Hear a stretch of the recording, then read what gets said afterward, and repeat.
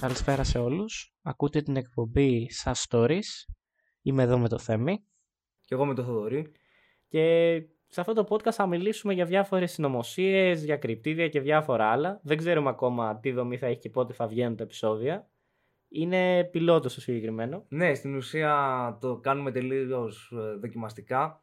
Αν τα ακούτε σημαίνει ότι μας άρεσε και το κρατήσαμε. Αν δεν το ακούτε σημαίνει ότι δεν μας άρεσε και πήγε σκουπίδια. Ότι μιλάμε σε έναν τοίχο μόνοι μας. Ότι ναι, ο πιλότος στην ουσία κράσαρε από το πρώτο επεισόδιο. Σήμερα θα μιλήσουμε για ένα θέμα το οποίο κάποιοι ίσως γνωρίζετε, είτε αν είστε λίγο πιο μεγάλοι ειδικά από το τραγούδι, είτε ίσως έχετε ακούσει. Πώς να τον πούμε, ελληνιστή και Γρηγόριος Ρασπούτιν. αισθησιακό μοναχό της Ρωσίας. Σεξουλιάρης, αλανιάρης πολύ. Θα τα ακούσουμε όμως από το θέμα, είναι μια υπόθεση που την έχει ετοιμάσει για μας. Την ετοίμασα περίπου μισή ώρα πριν το επεισόδιο, οπότε δεν ξέρω πώς θα πάει αυτό. Οπότε ας πούμε για τον φίλο μας τον Γρηγόρη. Γεννήθηκε το 1869, ωραίος Ρώσος, σε ένα χωριό της Σιβηρίας, στο Ποκρόβασκα. Ο Ρασπούτιν είναι ωραίο να αναφέρουμε ότι ήταν γενικά ήταν απλά Σιβηρός αγρότης, δεν ήταν από κάποια οικογένεια την οποία θα την ήξερε κάποιος εκείνη την εποχή. Και μάλιστα είχε πολλά προβλήματα στα νιάτα του, είτε είχε κατηγορηθεί για κλοπή αλόγων, είχε κατηγορηθεί για δημόσια αμέθεια, είχε συλληφθεί. Γενικά δεν ήταν και το καλύτερο παιδί. Ναι, ήταν λίγο φόρα για Αντίντας να πούμε. Ήτανε μέθησος, ήτανε αυτό, γκόπνικ πριν τους γκόπνικ. Γκόπνικ before it was cool, φίλε. Εντάξει. Πολύ μπροστά. Αν τα έκανε το 69, ωραία χρονιά να γεννήθηκαν κανείς το 69. Είναι όλα συμβολικά, τώρα δεν θα αρχίσει με αριθμολογία πρώτο επεισόδιο γιατί θα πάει πολύ μακριά αυτό. Είναι πολύ νωρίς. Είναι νωρίς. Αυτό πρέπει να πάει σε πιο ελληνικά θέματα. Πολύ πιο μετά. Πρέπει να έχει μέσα 12άθεο, να βάλουμε λίγο ζουμάκι. Τέλος πάντων. Στα 18 του κάνει το λάθος και παντρεύεται. Και για μια δεκαετία δυστυχώς χάνει πολλά παιδιά. Είχε 7 παιδιά. Ναι, κάνει και ζουν τα 7 παιδιά και βιώνουν τα 3 μόνο. Κακά ποσοστά πάλι. Εντάξει, κοίτα, για την εποχή καλά ποσοστά. Για Σιβηρή 1869, ναι, είναι καλά. Απλά δεν είμαστε στο 69, πλέον είμαστε στο 80 και μετά. Αλλά και πάλι. Εντάξει. Δεν είναι και πολύ μακριά, δηλαδή. Ναι, είναι κακή η χρονιά για την ιατρική. Ναι, μωρέ. Τέλος πάντων, ναι, στα 28 του παθαίνει ένα τσότσο, ο φίλος μας. Και επειδή τον κυνηγάνε κιόλας, επειδή. Έχει κλέψει άλογο πάλι. Έχει κλέψει άλογα, τον πιάνει δημόσια μεθυσμένο κουλουπού. Φεύγει στο μοναστήρι του Αγίου Νικολάου για να γλιτώσει τη σύλληψη. Τέλος πάντων, εκεί γνωρίζει Ρώσους μοναχούς, οι οποίοι. Γενικά να πούμε για τη Ρωσία της εποχής, για τους μοναχούς, Θέμη, είναι ότι δεν είναι μόνο μοναχοί, αλλά υπάρχουν και πολλοί άγιοι άνθρωποι οι οποίοι ονομάζονται στη Ρωσία. Είναι αυτό που λέμε στα αγγλικά flagellant, δεν ξέρω πώς ονομάζονται σε ελληνικά. Είναι οι πένητες, δηλαδή άτομα τα οποία κυκλοφοράνε, ξέρω εγώ, στην τότε Ρωσία, ξέρω εγώ, στα χωράφια και αυτά. Αυτομαστιγώνονται, φοράνε αλυσίδες στα πόδια τους. Αυτοτιμωρούνται για να φτάσουν σε κάποιο βαθμό αγιότητας. Ναι, ο Ρασπούτιν δεν τα κάνει αυτά. Πόσο ξέρουμε, ο Ρασπούτιν προτίμησε να μην μπλένεται και να μην αλλάζει ρούχα. Θα τα πούμε αυτά αργότερα, μην αγχώνεσαι. Τέλος πάντων, γνωρίζει αυτούς εκεί τους μοναχούς και θέλει να εντρυφήσει περισσότερο στο κομμάτι των γνώσεων και του αποκρυφισμού. Μαθαίνει να διαβάζει, να αναφέρουμε γι' αυτό. Εννοείται. Στα 30 του βασικά, 28 με 30. 28, ναι, στην πιο παραγωγική του ηλικία. Εντάξει, άλλοι μαθαίνουν να διαβάζουν στα 4-5, αυτός άργησε λίγο, δεν πειράζει. Μικρός στα γράμματα, ο Ρασπούτιν. Να κάνουν, στο κουρμπέτι ήταν το παιδί. Αγρότης, δεν καθόταν. Στο grind. Τέλος πάντων, για να μην το πολυκουράζουμε το πράγμα, και εκεί δεν τα πηγαίνει πολύ καλά με τους καλογέρους. Σηκώνεται, φεύγει γιατί δεν αντέχει οποιαδήποτε μορφή εξουσίας. Και έτσι όπως περιπλανάται, φτάνει και στο Άγιο Όρος. Το οποίο να πούμε ότι τη διαδρομή Άγιο Όρος, βασικά Ρωσία, Άγιο Όρος, την έκανε με τα πόδια. Το έχει κάνει με τα πόδια. Το έκανε με τα πόδια. Και αυτή εδώ η απόσταση είναι περίπου στα 4.000 χιλιόμετρα. Α, είναι κομπλέ. Είναι μεγάλη απόσταση. Ναι, μωρέ, εντάξει, ας πούμε ότι έκανε λίγο υπερβολικό κάρντιο το παιδί. Περπάτημα τώρα να πας από τη Σιβηρία στην Αθήνα, ξέρω εγώ, και κάτω που κατέβηκε. Δεν είχε κατέβηκε στην Αθήνα, νομίζω. Στην Αθήνα δεν ξέρω, στο Άγιο Όρος πήγε. Έτσι λένε οι γνώσεις. Και στην Αθήνα, όπως ξέρω. Είναι μεγάλο και στην Ασία μετά πήγε, νομίζω. Είναι μεγάλο τέτοιο, μεγάλη απόσταση. Δεν έκανα τόσο φωτιά, ρε. Και του πήρε 3 χρόνια, όπως ξέρω. Τέλος πάντων, ναι, αυτό περνάει η φάση του. Μαθαίνει ότι μαθαίνει. Ξανακάνει την ίδια απόσταση, μάλλον με τα πόδια. 4.000 χιλιόμετρα. Και το 1904 πηγαίνει στο Καζάν, όπου τον αναγνωρίζουν σαν Άγιο αυτόν τον άνθρωπο. Γιατί υποτίθεται πως έσωζε κόσμο με θαύματα. Λεπρούς, αρρώστους. Να προσθέσουμε εδώ ότι είναι πάλι στο πλαίσιο του Άγιου της Ρωσίας, αυτό του Πένιτα, όχι του Άγιου, ξέρω εγώ πάνω. Ναι, κάτι πολύ σύνηθες για την τότε εποχή. Ο Ρασπούτιν βασικά μπορούσε, σύμφωνα με τον ίδιο τουλάχιστον και τους ακολούθους του, να θεραπεύει. Και αυτό έχει ξεκινήσει από τη νεαρή του ηλικία που υποτίθεται έβλεπε οράματα της Παναγίας. Συγκεκριμένα είχε δει την Παναγία να κλαίει, γι' αυτό είχε φύγει εξ αρχής για το μοναστήρι, υποτίθεται. Όχι ότι είχε κλέψει ένα άλογο, αυτό δεν έγινε μάλλον. Όχι, ήταν με τον ίδιο, δεν έχει γίνει. Είδε την Παναγίτσα να κλαίει. Είδε την Παναγίτσα να κλαίει και πήγε. Και γενικά υποτίθεται μπορούσε να θεραπεύσει από ανθρώπους μέχρι άλογα μέσω προσευχής. Προσευχόταν, δηλαδή ερχόταν δίπλα σε σένα που ήσουν άρρωστος, προσευχόταν στο Θεό και γινόσουν καλά. Ναι, αυτό που ξέχασα να πω κιόλας είναι ότι σαν πιτσιρίκι λέγαν ότι είχε μαγικές ικανότητες και ότι όσο μεγάλωνε μπορούσε να προβλέψει το μέλλον και τα σχετικά.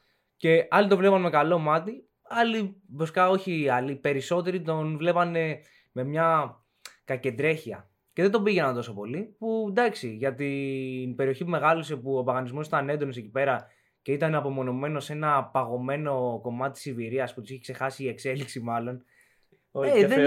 Δεν είναι κάτι το παράξενο. Παίζει ο Θεός να κοίταγε κάποια στιγμή, ξέρω εγώ τι γη και να λέει οκ, είπαν και αυτοί. Θα κάνεις παρέα με Ρασπούτιν. Έτσι. Φίλε... Στα καλά του, πριν γίνει μοναχός. Στα καλά του. Μοναχός. Εκεί που ήταν δηλαδή αγράμματος και κλέβε άλλο. Φίλε, εγώ θα του έλεγα σε ένα Λίβερπουλ τι το παίζω, ξέρω εγώ. Θα ήταν καλό παιδί για αυτά. Ναι, ξέρω εγώ. Νομίζω περισσότερο θα ήταν Arthur Selby αλλά Rosobliat Edition. Που θα έστεινε καμιά ιστορία στο ρωσικό τον υπόδρομο. Αλλά. Ρε φίλε, αυτό πήγαινε μαζί του υπόδρομο. Έπαιζε ένα στοιχηματάκι. Καλά, ξεκάθαρα. Έπαιρνα και ρακή μαζί του και. Βασικά όχι, ρακή βαλκανική πολύ. Όχι. Αν βάλουμε. Βότκα. Αν βάλουμε να πούμε και στα παιδιά τώρα, όσους ακούνε, ότι θα ανοίξουμε κανονικά Instagram για το podcast, τα πάντα, ό,τι χρειάζεται. Θα λέμε στο τέλος αυτό. Όχι, ότι μήπως βάλουμε καμιά φωτογραφία με το Ρασπούτιν, έτσι. Να τον έχουμε εκεί, γιατί είναι και ενδιαφέρον φάτσα. Ναι, μωρέ, θα το φτιάξουμε και στο μοντάζ να τον κάνουμε με tracksuit ντυμένο. Δεν είναι κάτι αυτό. Για τους ακροατές μας αυτό ήταν ενδιαφέρον. Ομορφόπεδο θα έλεγε κανείς. Ναι. Εντάξει, μαμά κουκουβάγια. Δεν έχω να πω κάτι. Καθένας όπως το βλέπει το πράγμα. Εντάξει, ωραίος. Τέλος πάντων, ναι, ξέχασα κιόλας να πω ότι πριν πάει στο Καζάν, γυρίζει πίσω στο χωριό του. Λένε ότι τι αλλαγή είναι αυτή και τα σχετικά. Άλλοι λένε πάλι ότι τον βοήθησε η Παναγία. Άλλοι λένε ότι είναι σκοτεινές δυνάμεις από πίσω. Υπάρχουν φήμες ότι ήταν σε μια αίρεση η οποία λεγόταν σέκτες. Αυτό, μόλις γυρίζει πίσω. Ναι, ήταν ενδιαφέρον αίρεση. Στην αίρεση κλείστη. Ναι, η κλείστη ήταν αίρεση η οποία επί της ουσίας πολεμά στην αμαρτία με αμαρτία. Δηλαδή μέσω του σεξ συνήθως, μέσω της λαγνίας. Ναι. Με λίγα λόγια, έχεις σκοτώσει άνθρωπο. Κάνε ένα όρκιο και θα φάνε όλα καλά. Ή σκότωσες τόσες πολλές φορές ανθρώπους που θα το βαρεθείς και δεν θα σε ενδιαφέρει πλέον να το κάνεις. Αυτό. Πνίξου στην αμαρτία για να μην θες να αμαρτήσεις άλλο πια. Εντάξει. Είναι top G mindset. Ενδιαφέρον λογική. Δεν ξέρω.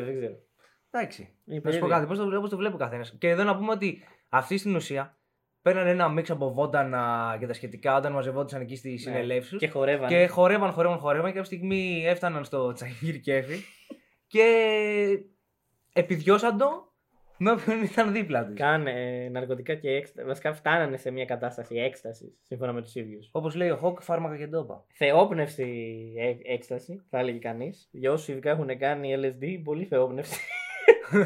Βλέπεις την Παναγία μπροστά σου. Θα φέρουμε ειδικούς άλλη φορά να μας τα αναλύσουν αυτά. Και εκεί έβλεπε τα οράματα μετά. Ναι, θα μπούμε μία φορά στο Α10 μέσα, κάποιο θα βρούμε να μας βοηθήσει. Είδα την Παναγία προχθές κι εγώ. Σε παρακαλώ. Δεν είναι πράγμα. Όχι, να κρατάμε ένα επίπεδο. Με συγχωρούν οι τηλεθεατές μας. Έχουμε φτάσει ήδη στα 10 λεπτά και έχουμε πάει cancel 10 φορές. Τι είναι τηλεθεατές θεωρούνται τα παιδιά τώρα που ακούνε? Ακροατές. Ακροατές, ναι. Είμαστε στην ουσία. Ραδιόφωνο. Είμαστε. Ρε φίλε, ποιος είναι? Πες μου ένα γνωστό παρουσιαστή τώρα. Δεν ξέρω. Ραδιοφωνικό παραγωγό βασικά. Δεν ξέρω. Το podcast, εντάξει, αυτό είναι επί της ουσίας. Είναι το σύγχρονο ραδιόφωνο. Αλλά τι είμαστε τώρα, ποιος των φτωχών είμαστε, αυτό δεν μπορώ να καταλάβω. Δεν ξέρω. Ρομπέν το δασόν, αλλά αν είχε ραδιοφωνική εκπομπή. Δεν πάμε και τόσο καλά, δεν νομίζω. Είμαστε πιο πολύ κουμάσια του συστήματος. Δεν ξέρω. Θα δείξει. Είναι κι αυτό άλλο επεισόδιο. Τέλος πάντων, δεν μου έρχεται τώρα. Δεν μου έρχεται κανένα πατσάν που να είναι έτσι. Πείτε μας. Όσοι σας έρθουν, πείτε μας. Γράφτε πίσω. Στείλτε στα social όταν θα κάνουμε. Αν ανοίξουν ποτέ. Δεχόμαστε, ναι, εντάξει. Αν ανέβει όντως το επεισόδιο, στείλτε μας. Τώρα, αν μας ακούσει κανένας, πες να μην μας ακούσουν. Το επεισόδιο αυτό είναι. Φίλουμε. Το επεισόδιο αυτό δεν θα ακουστεί ποτέ. Είναι κραυγή βοήθειας. Είναι το please help me, ξέρω εγώ. Δεν λέμε σε εσάς για συνωμοσία. Λέμε σε εσάς βοήθεια. Βοηθήστε να βάλουμε λίγη ποιότητα σε αυτή εδώ την ιδέα που κάνουμε. Πού είχαμε μείνει? Ότι ήμασταν. Ναι, τέλος πάντων μπαίνει σε αυτή την αίρεση, ξαναφεύγει από το χωριό του γιατί. Ρασπούτιν. Ναι, να βρει κι αλλού σεχ. Τις είχε πάρει όλες στο χωριό. Έχει λίγο ανάγκη το σεχ το παιδί, ρε φίλε. Τις είχε πάρει όλες. Υπάρχει ένα μουσείο να αναφέρουμε επίσης ότι. Νομίζω στην Γερμανία είναι που διεκδικεί ότι έχει το πέος του Ρασπούτιν, ξαναβάζω, και είναι 30 εκατοστά. Είναι 28 επί κάτι, επί 8, επί 9. Είναι αρκετά μεγάλο, θα λέγει κανείς. Αν είναι όντως το πέος του Ρασπούτιν. Ρασπούτιν. Έχει μια δόση μαγείας, την έχει αν ήταν όντως το πέος. Αρφέ, δεν ξέρω αν μας ακούς τώρα. Από εκεί ψηλά που είσαι. Αλλά αδικήθηκες, γεννήθηκες σε λάθος εποχή. Τώρα. Θα γινόταν πορνοστάρια. Έφτιαχνε ένα OnlyFans στο παιδί και. Στο Sugar Babes θα πήγαινε, ρε φίλε. Τον είχα για πιο quality content. Για πιο πάνω. Ναι, μωρέ. Σου λέω OnlyFans να κάνει δική του παραγωγή έτσι. Εντάξει. Σκέφτομαι μικρά, δεν μπορώ να σκέφτομαι τόσο μεγάλα ακόμα. Δεν έχω το όραμα που είσαι εσύ. Αν μας ακούει η Σοφία Παυλίδου, by να στείλει μήνυμα. Ελπίζω να μας ακούει. Φυσικά κανένας δεν μας ακούει, δεν πειράζει. Το κάνουμε έτσι για να πούμε τις μαλακίες μας. Και να έχουμε να πούμε κάτι έτσι. Να αφήσουμε και εμείς το στίγμα στην ανθρωπότητα. Έτσι. Να υπάρχει κάτι, ρε φίλε. Να πεις στα παιδιά σου ότι έκανα ένα podcast. Αυτό. Θα λέω στα παιδιά μου. Έχω κάνει ένα επεισόδιο με τον Ρασπούτιν και δεν ξέρω αν ανέβηκε κιόλας. Μπορεί να τα ανέβασε το έτερό μου ήμιση και να μην το γνωρίζω. Σε παράλληλο σύμπαν.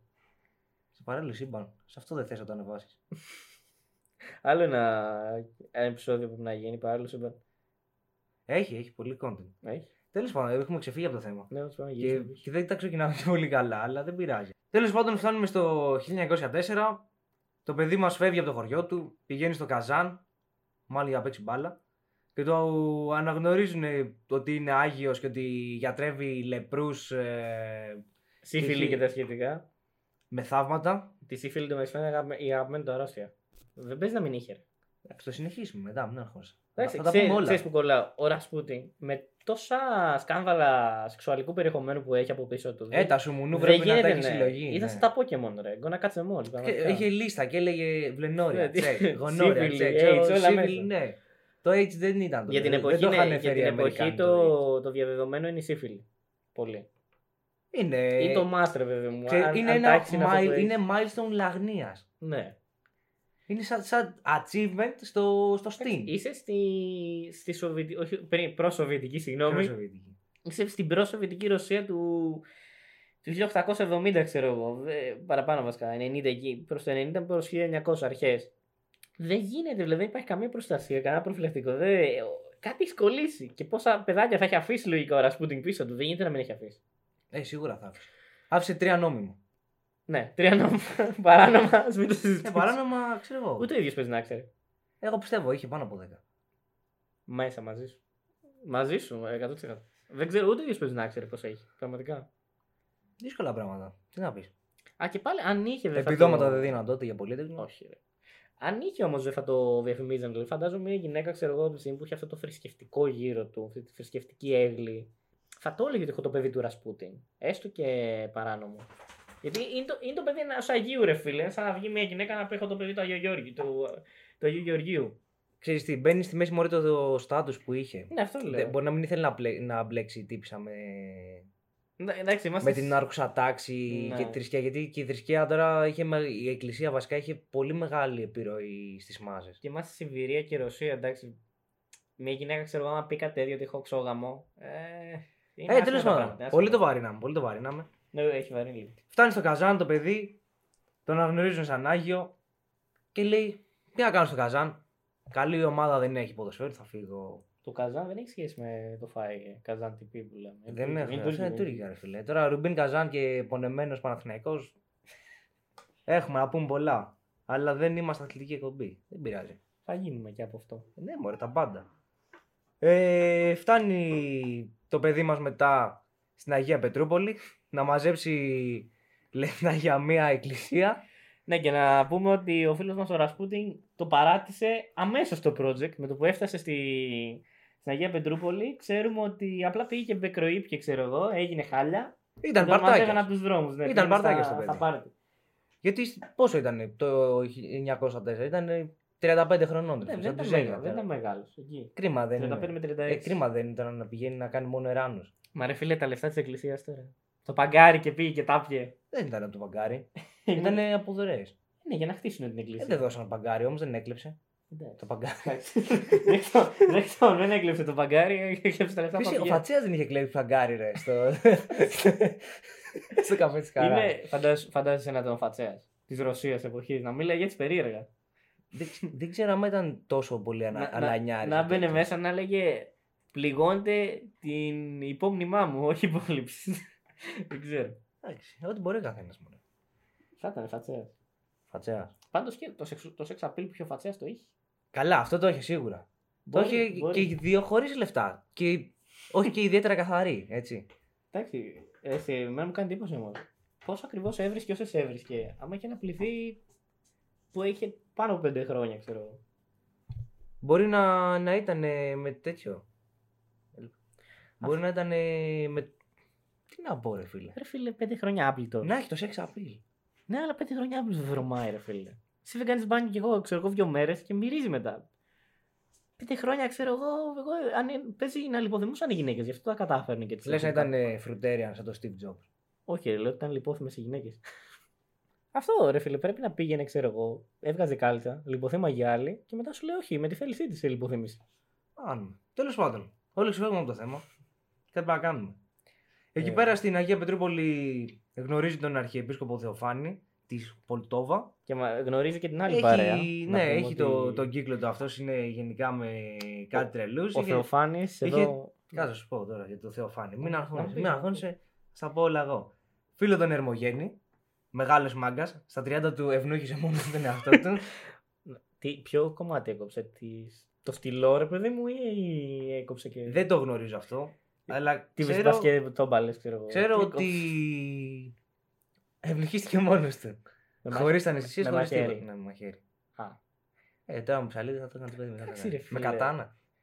Δεν ξέρω πώς ακριβώς δουλεύει αυτό. Δηλαδή, σημαίνει ότι από όσο ξέρω από τιμωρίες σε σκλάβους, έτσι. Εγώ είμαι εδώ για το history πιο πολύ. Δεν είμαι για τη νομοσία. Ο Θέμης εδώ είναι ο ειδικός μας. Εγώ θα είμαι το expert σε history. Ρε φίλε, το κάνανε με πυρωμένο μαχαίρι. Πήρε πυρωμένο μαχαίρι και κόψε μόνος του. Μπορεί και χωρίς να το πυρώσει. Αν δεν το έχει πυρώσει, ρε, θα μοραγούσε μετά. Και ποιο είναι το πρόβλημά σου, εσύ τα κόψες? Ξέρω, ρε, μπρο, αλλά θα το κάνεις. Όχι. Ούτε εγώ. Γιατί δεν είμαι τρελός. Γιατί δεν είμαι ο Ερμογέννης, φίλε. Δεν έχουν όλοι τα κάκαλα. Από σίδερο. Αυτός τα έχει και τα χάσε. Τα κάκαλα του Ερμογέννη θα έλεγα από σίδερο. Μάλλον δεν μπορούσε πια το βάρος, ρε φίλε. Μπορεί. Τέλος πάντων, να πούμε για τον Ερμογέννη εδώ ότι είναι μεγάλο αλάνι, γιατί σχετίζεται κατά κάποιο τρόπο με το μεγαλύτερο, κατά τη γνώμη μου, σοβιετικό ηγέτη. Τον Ατσαλένιο. Ήταν ο άνθρωπος που είχε λιώσει το Στάλιν από το κατηχητικό. Ναι. Επειδή έκανε φασαρία, λέει. Ήταν λίγο κολπεδάρας κι αυτός. Ο Στάλιν, επειδή μου στα νιάτα του, άμα κάνουμε επεισόδιο για Στάλιν, πρέπει να κάνουμε. Ήταν εντάξει, ληστή, στραμπούκο, συμμορήτης, ήταν ο Άρθουρ Σέλμπι της Ρωσίας. Ήταν και ωραίο παιδί όμως. Στα νιάτα του μαλάκα βλέπετε, μετά υπάρχει και αυτό. Και αυτός ωραίος ήταν, κράταγε το στυλάκι. Ήταν Έλληνας μπάρμπας ο Στάλιν, με το μουστάκι, δεν ξέρω, ελληνοφέρνη φατσούλα. Είχε τα κιλάγια. Ναι, είχε τα κιλιά. Έτρωγε προβατίνες, ρε φίλε, στη χασιά πάνω. Χασιά, ή της γοντιτής, φίλε. Εντάξει. Τέλος πάντων, εκτός από το Ερμογέννη. Να πούμε και για το φίλο μας τον Ηλιόδωρο να μας αυτό, πεις. Ναι. Άλλος αλάνι αυτό. Γνωρίζει τον Ηλιόδωρο, τρελός μάγκας αυτός. Ήταν μίξη Λιακόπουλου και Μέλ Γκίψον. Ήταν από τους πρώτους συνωμοσιολόγους, παιδιά. Μας είχε πάρει τη δουλειά από τότε, πριν καν ξεκινήσουμε να γεννηθούμε. Ναι, εντάξει. Έγραφε φυλάδια. Ήταν ξενοφοβικός. Γενικά Ναι. δεν γούσταρε μετανάστες και όλη τη φάση. Ήταν, ξέρω, βρωμιάρες, φύγετε από τη χώρα μου. Δεν σας γουστάρω, έρχεται μας παίρνει τις δουλειές. Και ήταν Και λίγο. έλεγε ότι οι Εβραιομασόνοι, Ναι. Λιακόπουλε φυλάκια, Όχι, να το... όπου και να είσαι καλά. Να το Δεν πω. ξέρω, έχω καιρό να σε δω. Δεν φυλακή αυτός. Όχι, ρε, αυτός ήταν ο Σόρας, αλλά νομίζω έχει βγει. Α, ναι. Τέλος Θα το πάντων, χωρίσουμε όμως. Δεν έλεγε οι Ευρωμασόνοι, έλεγε οι οι Εβραίοι. Εβραίοι, όχι, οι Εβραίοι σε συνεργασία, βασικά οι Σιωνιστές, Ναι, σε όλοι συνεργασία μαζί. με τους Μασόνους, ήθελαν να ρίξουν την Ρωμανόφ. τσαρική οικογένεια, Τους ναι, τους Ρωμανόφ, Ρωμανόφ. ναι. Πώς λέγανε, Νικόλας και Αλεξάνδρα. Ο Νικόλας ήταν ο δεύτερος, ο Τσάρος τότε, και η Αλεξάνδρα, η γυναίκα του. Εντάξει, Η μωρέ. οποία ήταν εγγονία του μεταξύ της Βικτόριας. Της κλασικής της Βασίλισσας, της Βικτόριας της Αγγλίας. Α, ναι, μπράβο, ναι. Και είχε παιχτεί και ένα μικρό σκανδαλάκι εκεί, άμα το αναφέρουμε στο άλλο επεισόδιο, ότι δεν ήθελε η Βικτόρια να παντρευτεί ο Νικόλας. Και στην εποχή που τους καθαρέσαν, δεν ήταν που στην αρχή λέγανε Α, θα πάμε στην Αγγλία, ξέρω εγώ, να σωθούμε και. Ναι. Μετά πήραν το λομπού και τους πιάσαν λίγο οι επαναστάτες, τους βάλανε και τους Είχε κόκκινο στρατούς μετά. Και τους έκανε για αυτούς κόκκινους. Δυστυχώς. Γνωρίζει αυτά τα παιδιά τέλος πάντων. Με τα γονέα του μπαίνει στο παλάτι και εδώ έρχεται η ημερομηνία που έκανε το φίλο μας τον Γρηγόρη να λάμψει. Είναι 1907, φθινόπωρο, στο παλάτι του Πίτερχοφ. Ο διάδοχος, ο Αλέξανδρος. Αλεξέη. Αλεξέη. Ο Αλεξέη Αλεξέη. είναι 3 χρονών, ρε φίλε, το πιτσιρίκι. Του λένε να προσέχει, δεν προσέχει, πέφτει κάτω, χτυπάει και αρχίζει και μοραγεί γιατί είναι αιμοφιλικός. Ναι, εν τω μεταξύ να αναφέρουμε ότι του είχαν υποτίθεται μια νταντά μόνο και μόνο για αυτό ρε παιδί, για να τον προσέχει. Αλλά εντάξει, το παιδάκι τώρα 3 χρονών δεν ακούει τίποτα. Τρέχει, ξέρω εγώ, χοροπηδάει, παιδί είναι. Το τέτοιο, πώς το λένε. Μετά το ατύχημα μάθαμε το μέλλον της νταντάς. Η νταντά πρέπει να τη θάψανε κάπου. Να τη ρίξανε στο ποτάμι. Ρε, Φήμες λένε ότι αν δεν πέθανε ακόμα προσπαθεί να συμπληρώσει ένζημα. Πρέπει να τη βρήκανε νεκρή πραγματικά. Πιθανό. Ρε φίλε, είναι ο διάδοχος του ρωσικού θρόνου. Και τέτοιο, η δουλειά σου είναι να τον προσέχεις. Θα κάνουμε. Άξιο, δυστυχώς από όσο ο μικρός είχε εσωτερική μοραγία, νομίζω, στο πόδι μετά από αυτό. Είχε άσχημο. Ναι, μόλις χτύπησε το πόδι του έπαθε εσωτερική μοραγία. Δηλαδή ένα κοινό τραύμα για τα πιτσιρίκια, αυτό μπορούσε να το σκοτώσει. Και εδώ να πούμε ότι δεν ήταν η πρώτη φορά. Ναι, Αυτό είχε το κι είναι, άλλα όταν γεννήθηκε, αιμορραγούσε 2 μέρες όταν κόψαν τον ομφάλιο. 2 μέρες, ρε φίλε. 2 μέρες, φίλε, μοραγική ήταν. Για ένα μωρό αυτό Μίας είναι και 2 τεράστιο. ημερών. Έτσι. Ναι, για μωρό αυτό είναι Ναι. τεράστιο ποσοστό αίματος χαμένο. Τέλος πάντων, έρχεται η ώρα να λάμψει του Ρασπούτιν. Πηγαίνει στο παλάτι ο αγαπητός με τα κονέ που είχε και δίναν οι γιατροί στο πιτσιρικά ασπιρίνη. Πάρε ασπιρίνη. Ασπιρίνη στον δεν ήταν και ότι καλύτερο. Αραίωναν το αίμα. Η ασπιρίνη της εποχής είχε την ικανότητα πιο πολύ αυτό να αραιώνει το αίμα. Επομένως, οι εικασίες είναι ότι ο Ρασπούτιν έδιωξε τους γιατρούς και γι' αυτό το λόγο σταμάτησε και η αιμορραγία, ότι το αίμα μπόρεσε να πήξει. Ενώ αν δεν τους είχε σταματήσει, με τις ασπιρίνες μπορεί να έχει πεθάνει ο μικρός. Εντάξει, τώρα αυτά είναι ψέματα του Θοδωρή, μην τον ακούτε. Είναι ή αυτό ή ο Θεός. Σταματήσανε τις ασπιρίνες, όντως αυτό είναι αλήθεια. Το μόνο κομμάτι που είναι αλήθεια. Και μετά με τη μαγική του άβρα ο Ρασπούτιν κατάφερε και έκανε την αιμορραγία να σταματήσει. Και τα μεγάλα μάτια του. Εμένα μου αρέσει αυτό. Τα ωραία τα πράσινα. Όμως, Κοίταξε έτσι. την πληγή με τα μάτια του, είπε έξω σωτανά και ο μικρός έγινε καλά. Μπορούμε να πάρουμε και αυτή τη. Την κοιτάει την πληγή στα μάτια και της λέει: Τι άλλες. Έχεις κάτι μαζί μου, ο Στέφανος Οχίος είμαι. Τι άλλες. Και του λέει: Πληγή, δεν έχω κάτι μαζί σου, Στέφανε. Ζητώ συγγνώμη, φεύγω. Αρχίζουν εκεί, ξέρω εγώ. Άσε μου κάτσε. Τελειώνει. Και εκείνη που αρχίζουν όλα τα ωραία. Έτσι. Αρχίζει ο αγαπητός Ρασπούτιν και μπαίνει όλο και πιο βαθιά στην Τζαρίνα Αλεξάνδρα. Όχι μόνο εκεί. Και υπάρχουν φήμες ότι και αυτό στη διοίκηση του κράτους. Και μόνος του κατάφερε και δημιούργησε ένα παρακράτος το οποίο λειτουργήσε καλά. Εν τω μεταξύ, να θέσουμε ότι ο Ρασπούτιν, τα παλικάρια που τον ανεβάσανε, τον Ηλιόδωρο, το φίλο του, τον Ερμογέννη και αυτά, τους έδιωξε. Και από την κυβέρνηση και από τους κύκλους. Ναι, δεν τους έδιωξε απλά, τους είχαν μπαν. Ναι, και τους διώξανε και από την Πετρούπολη μετά. Καλά πήγα αυτό. Φίδι, λίγο φίδι ο Ρασπούτιν. Ρε φίλε, αυτός ήταν φίδι ή άλλοι ήταν φίδια. Εντάξει, είναι δύσκολη μπίζνα να σε άγιος. Αμένω, αμέτωχη. Είναι δύσκολη μπίζνα. Αν έχουμε εδώ κανέναν Άγιο, να μας το πει. Όντως. Θα μας το πάρουμε και συνέντευξη άμα είναι. Δες δίκιο Παΐσιος ρε γαμώτο. Κάναμε κανένα επεισόδιο. Πω ρε γαμώτο τώρα, τι θα κάνουμε. Δεν ξέρω. Συνεχίζουμε εδώ με το Ρασπούτιν να κάνουμε. Συνεχίζουμε, φίλε. Ο Κωνσταντίνος Άγιος, δεν είναι όλοι καλοί. Ναι. Δεν είναι όλοι Ρασπούτιν. Κοίτα, Θέμη, ύστερα από αυτό το περιστατικό και με το μικρό, ο Ρασπούτιν όμως αρχίζει να το χάνει λίγο. Πέρα από το ότι διώχνει τον Ηλιόδωρο και τους υπόλοιπους από την πόλη, πλέον αρχίζει να υπάρχουν πολλά σκάνδαλα σεξουαλικού περιεχομένου, είτε αναφερόμαστε στην Τζαρίνα είτε όχι. Ναι, υπάρχουν και με τις κόρες. Για τις δύο μεγαλύτερες. Εντάξει, τώρα αυτό δεν είναι τόσο επιβεβαιωμένο. Ούτε αλλά... διαδεδομένο, ναι, αλλά υπάρχει ρε παιδί μου, ήταν κοντά στα κορίτσια. Ότι ήταν κοντά ήταν. Ότι μπορεί να κάνει διάφορα. Τώρα πόσο κοντά δεν ξέρουμε. Τον βλέπουν, έχουν βάλει τη μυστική αστυνομία, η Ευγενής δεν τον παρακολουθεί. Η οποία αστυνομία τον παρακολουθεί τουλάχιστον 2 φορές τη μέρα να επισκέπτεται ιερόβλητες. Και παραπάνω. Άντεχε. Ωραίος. Ήταν πολύ δουλευταρά, θα λέει κανείς. Ήτανε. Έχουμε σκάνδαλα με τον Τζάρο, τον επηρεάζει σε όλες τις αποφάσεις. Ξεκάθαρα, εδώ να πούμε ότι στα ημερολόγια που κράταγαν ο Τζάρος και η Τζαρίνα τον έγραφαν ο Θεός μας έστειλε έναν Άγιο άνθρωπο. Ναι, ήταν η αναφορά ως Άγιος άνθρωπος. Γενικά ο Τζάρος και η Τζαρίνα είχαν μια τάση με τα ημερολόγια και με τα παρατσούκλια. Δηλαδή και μεταξύ του, ξέρω εγώ, ο Τζάρος αναφερόταν στο ημερολόγιο της Αλεξάνδρας ως ο νεαρός. Ναι. Ήταν μικρότερος της. Και η Αλεξάνδρα αναφερόταν στο ειδικό του ημερολόγιο ως η κυρία. Δηλαδή με τα παρατσούκλια. Ήταν κάτι το οποίο κάνανε, αλλά σε λίγα άτομα. Και εδώ φουλ ιστορικά, καθόλου συνωμοσιολογικά. Ναι, ήταν λίγο kinky τα παιδιά σε αυτά που γράφανε μέσα. Γενικά ήταν πολύ μπροστά σε αυτά. Διότι έχουν πολλά σεξουαλικά σκάνδαλα και μεταξύ τους. Ωραία. Αυτό πρέπει να περιέχει μια βασιλική οικογένεια. Ναι, ήταν μερακλείδες ρε φίλε, δεν ήταν σαν τη Βικτόρια. Βασικά και η Βικτόρια ήταν μερακλής. Δεν τα γνωρίζω αυτά. Η Βικτόρια με τον Άλμπερτ εκεί που είχε παντρευτεί. Γενικά λεκάνε, για να βγαίνουμε με ανοιχτό σώμα, να το πούμε αυτό. Του κάνει δώρο κάτι αγάλματα με τον Ηρακλή γυμνό για να τον εμπνέει. Ξέρω εγώ. Ήταν και αυτή πολύ κίνκι. Παντού Έλληνες όμως να σημειωθεί αυτό. Παντού. Όλα ελληνικά είναι. Από εμάς τα πήραν. Για να κάνει παιδί η Βικτόρια, εμπνεόταν ο άλλος από τον Ηρακλή, ρε φίλε. Ποιο θα εμπνευστεί τώρα. Από ποιον, από τους άλλους τους γουάκ. Από κανένα γκουρού. Από τους Βίκινγκ. Τους γκουρού τους είχαν μόνο για να τους βασανίζουν. Όλοι δεν ξέρουν αυτό. Αλλά μ' αρέσει, το κρατάω. Ρε φίλε, να σου πω κάτι. Έτσι πως τον βλέπεις έτσι χωρίς να έχει φάει για 25 μέρες, ξέρω εγώ, ο Γκάντι δεν είναι και πολύ σεξουαλικός. Ο Ηρακλής τώρα με τα μπράτσα του είναι. Ο Γκάντι είναι πιο μετά όμως δεν είναι. Ναι, είναι πολύ πιο μετά. Ψιλοκαταλάβατε, εντάξει.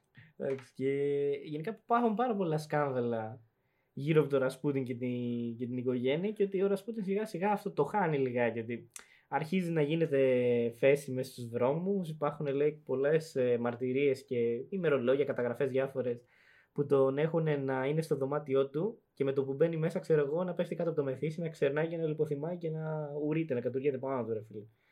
Γίνεται λίγο... Εντάξει, τώρα ας πούμε αν είσαι Άγγλος και έχεις έρθει διακοπές στην Ελλάδα είναι συνηθισμένο. Στη Μύκονο, ναι, τα βλέπουν κάθε μέρα. Όχι στη Μύκονο, στο Λαγανά. Στη Ζάκυνθο, φίλε. Ζάκυνθο, όπως έλεγε και ο Παρασκευάς, κατουριακή υγρασία.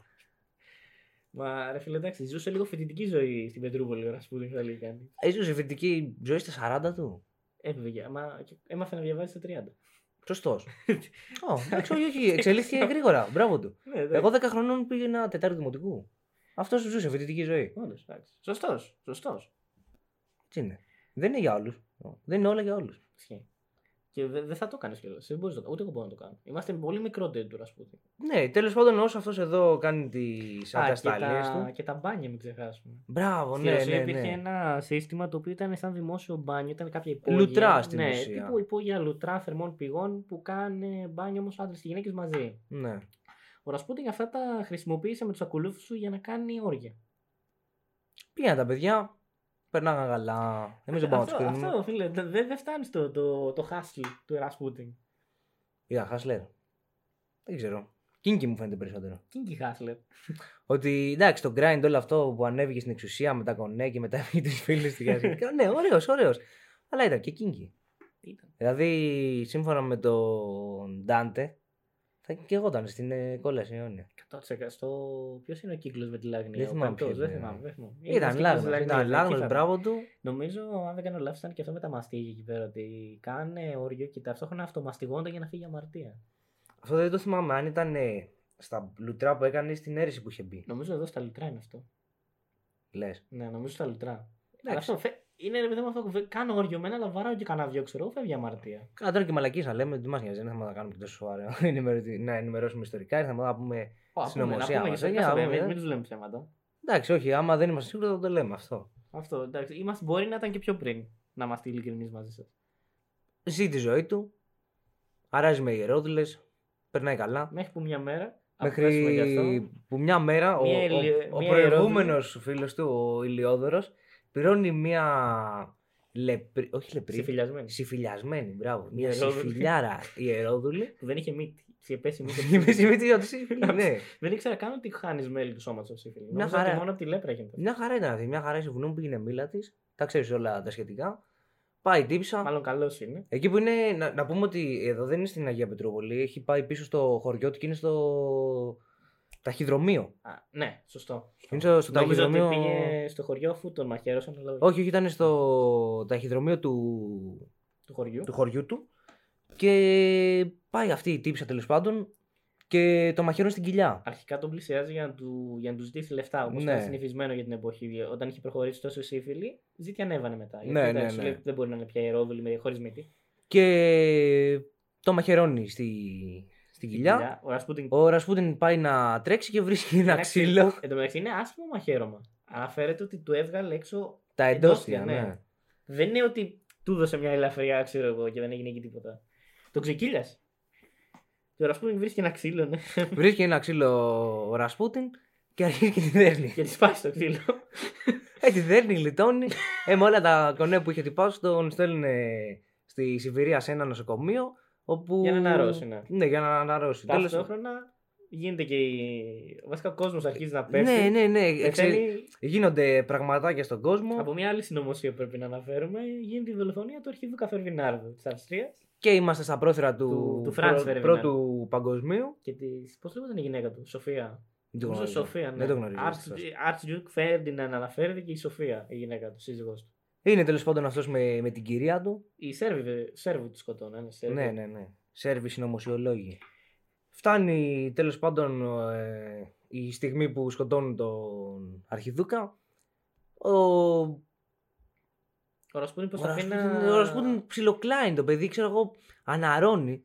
Και εκεί που κοντεύει να αναρρώσει πλήρως είναι ο Αύγουστος του 1914. Γενικά ο Ρασπούτιν με ποιους ήταν υπέρ του πολέμου ή κατά? Ήταν κατά του πολέμου και προσπαθούσε, αυτό ήθελα να πω, ότι μέσα από το νοσοκομείο που ήταν και τη μονάδα λοιπόν που τον φροντίζανε, έστελνε μηνύματα στον Τσάρο και του έλεγε, αδερφέ μου, δεν γίνεται να μπούμε στον πόλεμο. Δεν θα έχει καλές επιπτώσεις για τη χώρα μας και τα σχετικά. Ο Νικόλας γενικά είχε πολλά προβλήματα που ξέρουμε ιστορικά. Ότι... Γενικά ο Νικόλας είχε άσχημη ζωή. Ξέρεις ποιο είναι το θέμα. Είχε και το λαό εναντίον του, πεινούσαν, θέλαν να τον διώξουν. Ήταν και ότι η γυναίκα του ήταν Γερμανίδα, οπότε. Να πούμε κάποια πράγματα για τον Νικόλα βασικά. Γιατί ο Νικόλας όταν γεννήθηκε, βασικά όχι όταν γεννήθηκε, μικρός, είδε τον παππού του να πεθαίνει. Από τον κόσμο. Τον δολοφονήσανε με χειροβομβίδα. Ξέρεις τι, ήταν και πιο ελεύθερο πνεύμα και τον ήθελε να ζήσει τη ζωή του και τον τυπά του λένε όχι, θα πας να γίνεις διάδοχος. Ο πατέρας του τον είχε διώξει, τον είχε στείλει στην Ιαπωνία επειδή δεν ήθελε απλά να ασχολείται μαζί του, πραγματικά. Ο πατέρας του θυμίζει ωραίο σοβιετικό ηγέτη που αναφέραμε πριν. Πέταξε το γιο του και λέει δεν με νοιάζει. Πήγαινε, σου λέει, στην Ιαπωνία, μην ασχολούμαι μαζί σου. Και μάλιστα ο Νικόλας πριν γίνει βασιλιάς, να φέρουμε, είχε παίξει και ένα δικό μας γνωστό. Βελανιδοπόλεμο με τον πρίγκιπα της Ελλάδας. Ναι, μπράβο, ναι. Εντάξει. Ο Νικόλας όμως γενικά όλη του τη ζωή είχε το θέμα ότι δεν τον παίρνανε στα σοβαρά ποτέ. Ήταν ένα παιδί το οποίο όντως τώρα, για να το κάνουμε και λίγο πιο σοβαρό, ήταν εγκλωβισμένος σε μια κοινωνική θέση με ευθύνες που δεν μπορούσε να διαχειριστεί ο ίδιος. Την οποία δεν την ήθελε κιόλας. Δεν είναι ότι έλεγε σε φάση «Α, ναι, θα πάω να γίνω βασιλιάς και θα μεγαλουργήσω». Ήθελε απλά να ζει τη ζωή του. Είχε φάει ένα μεγάλο L στη στέψη του που είπε ότι στο λόγο του κιόλας, μέσα στο λόγο το επίσημο που βγάλε στο κοινό, ότι δεν ξέρω αν θέλω ούτε αν είμαι έτοιμος να γίνω βασιλιάς. Εντάξει, δεν το λες αυτό τη μέρα της στέψης. Το θέμα δεν είναι αν έφαγε το L αυτός ή ο Ρώσικος λαός. Γενικά ο Νικόλας όμως έτσι μπήκε στον πόλεμο, γιατί περίμενε τηλεγράφημα του Ρασπούτιν, είχε ήδη ένα στα χέρια του και περίμενε την απάντηση, ξέρω εγώ. Και όσο περίμενε και σκεφτόταν, κάποιος τον πλησίασε, τουλάχιστον έτσι γνωρίζουμε, και του είπε ότι είναι εντάξει, ξέρω εγώ, μεγαλειότατα, ξέρουμε ότι σας είναι δύσκολο να πάρετε μια απόφαση. Και ότι εκεί ήταν που τσαντίστηκε και είπε θα μπούμε στον πόλεμο. Και είναι εκεί που ο Νικολάκης αποφάσισε ότι πρέπει να γίνει σκληρό αγόρι Ναι, και να οδηγήσει 1,5 εκατομμύριο Ρώσους στο θάνατο. Ήταν η λάθος στιγμή. Αλλά οδήγησε και σε μια εξέγερση, ναι. η οποία έβγαλε πολλά memes. Και τώρα έρχεται το μεγάλο κομμάτι της συνωμοσίας που θα έπρεπε να είχαμε φέρει νωρίτερα. Και μάλλον δεν θα πάρει και τόσο μεγάλη έκθεση όσο νομίζαμε. Θα έχει. Έρχεται.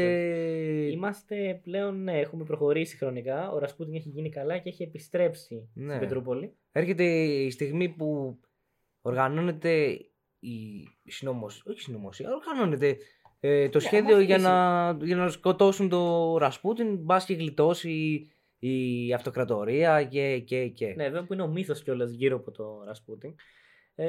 Έχουμε λοιπόν, σε ποια εποχή είμαστε, τι ημερομηνία? Είναι μια παγωμένη νύχτα της 29 Δεκεμβρίου 1916 στο παλάτι του φίλου Ιουσούποφ.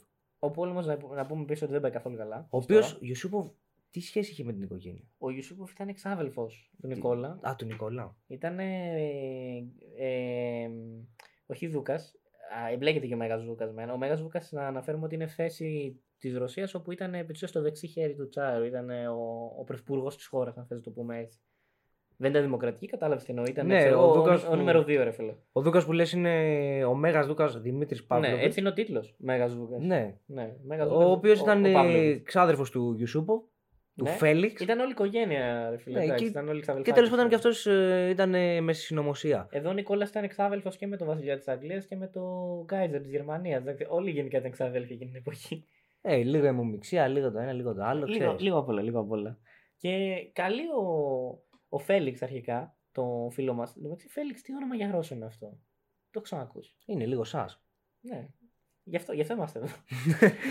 Η αληθινή όμως είναι για το Φέλιξ, όχι για τον Ρασπούτιν. Και 23-10-53-10 και παραγγέλνετε βιβλία. Ναι. Σηκωθείτε από τη βάνη για καναπέδες, κάντε ένα follow εδώ στο podcast. Σηκώνεται λοιπόν από το τιβάνι του ο Φέλιξ και φωνάζει το Ρασπούτιν με το πρόσχημα ότι Θέμη είναι τα εγγένεια του παλατιού μετά την ανακαίνιση. Του λέει αυτό, του λέει αδερφέ μου, αγόρασα, ξέρω, πήρα το Σπύρο Σούλη της εποχής, μου έκανε τρελή κατάσταση, έλα να δεις την παλατάρα μου που είναι σίγουρα καλύτερη από το διαμέρισμα που μένει στην Παλιοβρωμιάρη. Στο κέντρο, ξέρω εγώ, ναι. Στο κέντρο, μπορεί να είναι σε μια απομονωμένη μονοκατοικία. Μπορεί να είμαι στην Ομόνια της. Ναι, στην Ομόνια της Πετρούπολης. Ό,τι μπορεί καθένας. Στο αντίστοιχο λοιπόν βράδυ, αφού φτάνει ο Ρασπούτιν, ξεκινάνε να τρώνε τσαγάκι. Φτάνει ο Ρασπούτιν και του προσφέρεται τσάι και κέικ. Με λεμόνι. Τα οποία. Τσάι με λεμόνι. Στο μπαλκόνι. Ναι. Δάκη, δεν μας ακούς σίγουρα γιατί έχει πεθάνει, αλλά φυλάκια. Του δίνουν τσάι και κέικ, τα οποία ήταν ειδική συνταγή που μέσα χρειαζόντουσαν υδροκιάνιο για να βγει η συνταγή και να είναι όμορφη. Εντάξει, μπορεί να μην είχαν τέτοια μυγδαλάκια. Την ίδια το κιάνο δεν μυρίζει σαν ένα πικρά μύγδαλο και έχει διαγεύσει. Νομίζω ναι. Δεν έχω δοκιμάσει, αλλά νομίζω ναι. Για να με δω εγώ, αλλά. Μπορεί να πέσει σε μικροποσότητα, ρε φίλε. Δεν ξέρω. Εντάξει, μπορεί να μην είχαν αμύγδαλα. Ναι, εντάξει, μπορεί να τελειώσουν τα αμύγδαλα, ξέρεις, χειμώνες ήταν κιόλας. Μπορεί να. Να του είχαν τελειώσει τα. Είμαστε Ρωσία το χειμώνα, ρε φίλε. Μπορεί να του είχαν τελειώσει τα αποθέματα, μωρέ. Να είχαν τσακωθεί και με τίποτα οι Ιάπωνες και. Εντάξει, ό,τι είχαν οι άνθρωποι. Ναι, μωρέ, φταίει τώρα το κολλοβεδαράς ο Νίκος που είχε τσακωθεί με τον Ιάπωνα τον αστυνομικό. Του κόψε λίγο το κρανίο, του λέει δεν σου δίνει και αμύγδαλα. Έχει γίνει και αυτό, ισχύει. Ότι... Και είχε και τατού ο Νικολάκης. Είχε ένα τατού, ένα δράκο στο στήθο. Και τι γίνεται με αυτό γενικά? Ενώ πεθαίνει από το ωκεάνιο. Ναι, συνεχίζουμε εδώ. Τι είναι συνεχίζουμε, μόλις είπες ότι έφαγε ωκεάνιο. Ναι, εντάξει, και εμείς συνεχίζουμε, δεν φάγαμε το ωκεάνιο. Ναι, λένε ότι. Στην τελική μπορεί και ο τυπάς να μην έφαγε το κιάνιο. Βασικά να μην είχε κιάνιο μέσα το τσάι του και το κέικ του και αυτός που του πούλησε τα δηλητήρια απλά να τον σκάμαρε και του λέει δώσ' μου τα λεφτάκια σου, σου κάνω και εγώ άρχοντα. Να σου πω, όταν πουλάς δηλητήρια αστεία δεν μπορείς να το τεστάρεις απλά. Ναι, δεν είναι κόκαξο να τη βάλεις λίγο έτσι να πεις σε καλή. Έρχεσαι και μου λες, ξέρω εγώ, θέλω κάτι δηλητηριώδες. Σου λέω πάρε το, θα το πιείς. Πώς ακριβώς θα το τεστάρεις? Μπορεί να το δώσεις ένα δούλος. Τέτοια εποχή ήταν. Ναι, εντάξει, είμαστε προ-σοβιετική Ρωσία. Δεν ήταν και τόσο politically correct τα παιδιά. Ναι, εντάξει. Πίνει μετά του δίνουν δηλητηριασμένο κρασάκι που ήταν από τον ίδιο έμπορο. Οπότε. Και κρασάκι. Νομίζω καταλαβαίνετε πώς συνεχίζει η ιστορία. Δεν παθαίνει τίποτα. Κλασικά. Όχι, ρε. Τίποτα. Τίποτα. Δεν τον είχε πονέσει στο μάτι, κέικ, κρασιά.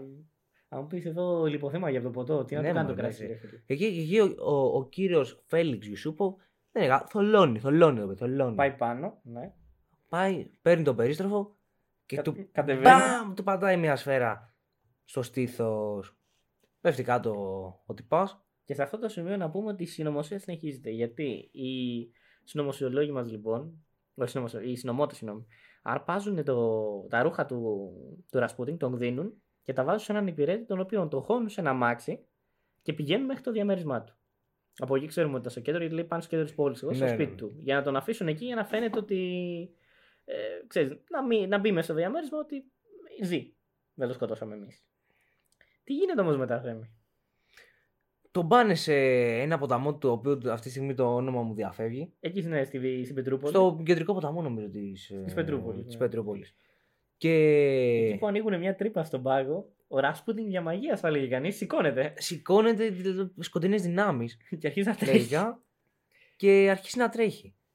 Παίρνει εκεί, έχει δώσει το ματάκι να ασχολείται με τη συνωμοσία ο Γιουσούποβ. Βαρέθηκε, λέει fuck the shit I'm out. Του πατάει μια σφαίρα. Φεύγει ο Γιουσούποβ από την ιστορία και έρχεται ο Δημήτρης ο Παύλοβιτς, ο φίλος μας. Ο Παύλοβιτς το πυροβολεί. Ναι, αν δεν κάνω λάθος είναι ο Παύλοβιτς. Πού το πυροβολάει? Τον πυροβολάει μία στην πλάτη και μία στο κούτελο. Από πού το πυροβολάει στο κούτελο? Φάση τι, του δείχνει από μακριά, ρε. Δεν το γνωρίζω. Αυτό έτσι λέει. Λέει η ιστορία ότι καλά έπεσε κάτω όταν τον κοπάνισε στην πλάτη και μετά πήγε και του έδωσε χαριστική βολή. Ξεπαφής τύπου. Ναι. Αλλά είναι ο Ρασπούτιν. Ρε φίλε, άμα φάει ζει ακόμα μετά από ξεφαφή βολή στο κεφάλι. Και δεν πεθαίνει, ρε φίλε. Δεν είναι ούτε ζόμπι, ρε μαλάκα αυτό. Ναι, που το άλλο που λες που του κόψανε ποτέ στο κεφάλι. Και το πτώμα έκανε. Έχει τον απέθαντο όπως της. Εδώ υπάρχει μια έξτρα τέτοιου τη συνωμοσία που εντάξει, ακουμπάει το μύθο 100% ότι ο Ρασπούτιν εδώ κινείται ακόμα, του κόβουν το κεφάλι και πετάνε το σώμα, πρώτο το κεφάλι στο ποτάμι και μετά το σώμα, και το σώμα κάνει 3 κύκλους γύρω από το κεφάλι. Ή μπορεί να είναι και ψέματα. Μπορεί. Λέμε τώρα. Μπορεί. Και η αλήθεια να είναι ότι τρώει τέλος πάντων τρίτη σφαίρα στο κούτελο εξ επαφής. Δεν πεθαίνει, γιατί είναι ο Ρασπούτιν. Τον αποκεφαλίζουν. Δεν τον αποκεφαλίζουν και τον βάζουν σε ένα σάκο και τον πετάνε στο λάκκο, στην τρύπα που έσκασαν, στον πάγο. Η αληθινή συνωμοσία είναι τον αποκεφαλίζουν, μήπως? Δεν ξέρω. Όχι. Είναι κομμάτι του folklore. Ήταν σατανιασμένος και έπρεπε να το σκοτώσουν το παιδί. Έτσι. Για όσους έχουν δει την Αναστασία, την ταινία που υπάρχει, που είναι ο κακός ο Ρασπούτιν. Δεν την έχω δει. Είναι της Dreamcast. Πλέον ανήκει στην Disney, όπως και να έχει. Είναι τέτοιο. Ο Ρασπούτιν είναι ο κακός. Ναι, κατάλαβα τι λες. Ναι, τώρα κατάλαβα τι λες. Τέλος πάντων, έλεος. Δεν ήταν και αμφίβος ο Ρασπούτιν. Πεθαίνει επιτέλους. Λέει ο μύθος ότι πεθαίνει. Το επόμενο πρωί. Αν όντως ισχύουν όλα αυτά, θέλω να το φανταστείς λίγο. Δηλαδή, φαντάσου να είσαι ο Γιουσούποβ, να θέλει να το σκοτώσει και να μην σου φάει με τίποτα αυτός ο μοναχός, ρε φίλε. Και πες ότι δεν τα κάνουν σικέτα τα δηλητήρια. Έχεις έναν μοναχό που τον έχεις δηλητηριάσει, τον έχεις πυροβολήσει, δεν λέει να ψοφήσει με τίποτα. Λες να έχει καμιά σχέση με τον Μηθριδάτη? Όχι. Μπορεί, βασικά εντάξει, θα ήταν απίθανο. Ο Μηθριδάτης δεν ήταν που έπαιρνε τα δηλητήρια, ναι, ο βασιλιάς Πόντου. Κοίτα, αν όντως ο Ρασπούτιν φοβόταν τόσο για τη ζωή του και είχαν ήδη πάντα να δολοφονήσουν μια φορά, δεν θα ήταν περίεργο να κουβαλάει κάποιο αντίδοτο ή κάτι, ξέρω, να έχει χτίσει κάποια ανοχή στα δηλητήρια. Εντάξει, τώρα δεν το λέγανε, αυτό το λέμε εμείς. Ναι, το λέμε εμείς, στη δικιά μας συνωμοσία. Αλλά αν δεν του πουλάγε μούφες του Γιουσούποβ. Που μάλλον του πουλάγε μούφε και του λέγε δώσ' μου τα λεφτάκια σου. Τίποτα, πήρε τα φράγκα και εξαφανίστηκε στην Πετρούπολη αυτό. Δεν το βρήκαν την άλλη μέρα που πήγαν να το ρωτήσουν. Τέλος πάντων, την 30η, βασικά ξημέρωμα της 30ης Δεκεμβρίου 1916, βρίσκουν νεκρό τον Ρασπούτιν και κάπου δεν τελειώνει η ιστορία. Να πούμε ότι ο λαός εντωμεταξύ τρέχανε και παίρνανε νερό από το ποτάμι, γιατί λέγανε τώρα είναι αγιασμός αυτό. Ναι, όντως, λέγανε ότι είναι αγιασμένο το ποτάμι. Κάνε μπάνιο, ξέρω, στο ποτάμι, λέει παρθένεζε. Και ο Γιουσούποβ αρχίζει και διατυμπανίζει παντού την ιστορία για τον μοναχό, ο οποίος έφαγε το ωκεάνιο, έφαγε το δηλητήριο, έφαγε τις σφαίρες, δεν πέθαινε, του κόψαν τα κεφάλια, δεν ξέρει κανένας τέλος πάντων τι έγινε. Ο Γιουσούποβ, να πούμε ότι ήταν για χρόνια τέτοιο, σε θεατρικούς θειάσους. Ναι, αυτό ήθελα να αναφέρω, ότι όλοι λέγανε στον κύκλο ότι ήταν μελοδραματικός. Παίζει να μην έγινε τίποτα από όλα αυτά. Να φάγει, ξέρω εγώ, μία σφαίρα και να τελείωσε όλη η ιστορία εκεί. Να σου πω κάτι. Και Τις 3 σφαίρες να έφαγε. Και πάλι. Ναι, ότι δεν... Πες ότι η μία, ξέρω εγώ, όντως απλά λιποθύμησε από τον πόνο και δεν το σκότωσε. Γιατί είναι στο στήθος, ναι, και μετά τον γδίσανε και τον βγάλανε στο χιόνι, το κρύο κάπως το συνέφερε, ξέρω εγώ. Ναι, τέλος πάντων, σίγουρα. Κάποια τη σφαίρα το σκότωσε, δεν γίνεται αυτό το πράγμα. Ναι, αυτό. Στο κάτω-κάτω οι 2 τελευταίες υποτίθεται είναι κοντά, αν δεν κάνω λάθος. Ότι είναι μία στην πλάτη και με το που πέφτει κάτω. Ναι, πέφτει κάτω και τον πυροβολεί εξ επαφής, οπότε έλεος. Ενδεχομένως το κομμάτι με τις σφαίρες. Του είναι τα μυαλά στον αέρα. Και απλά ο Ιούσουφ να είχε πάρει τίποτα μούφες κιάνιο και μετά να διατυμπανούσε ότι τον δηλητηριάσαμε και μετά σηκώθηκε και τα σχετικά. Αυτή ήταν η ιστορία. Τώρα για το τέλος να πούμε ότι. Να πούμε λίγο τις γνώμες μας αυτό. Να τις πούμε τις γνώμες μας, εννοείται. Απλά να αναφέρω ότι τελειώνει τέλος πάντων η εποχή του Ρασπούτιν. Μετά από λίγο καιρό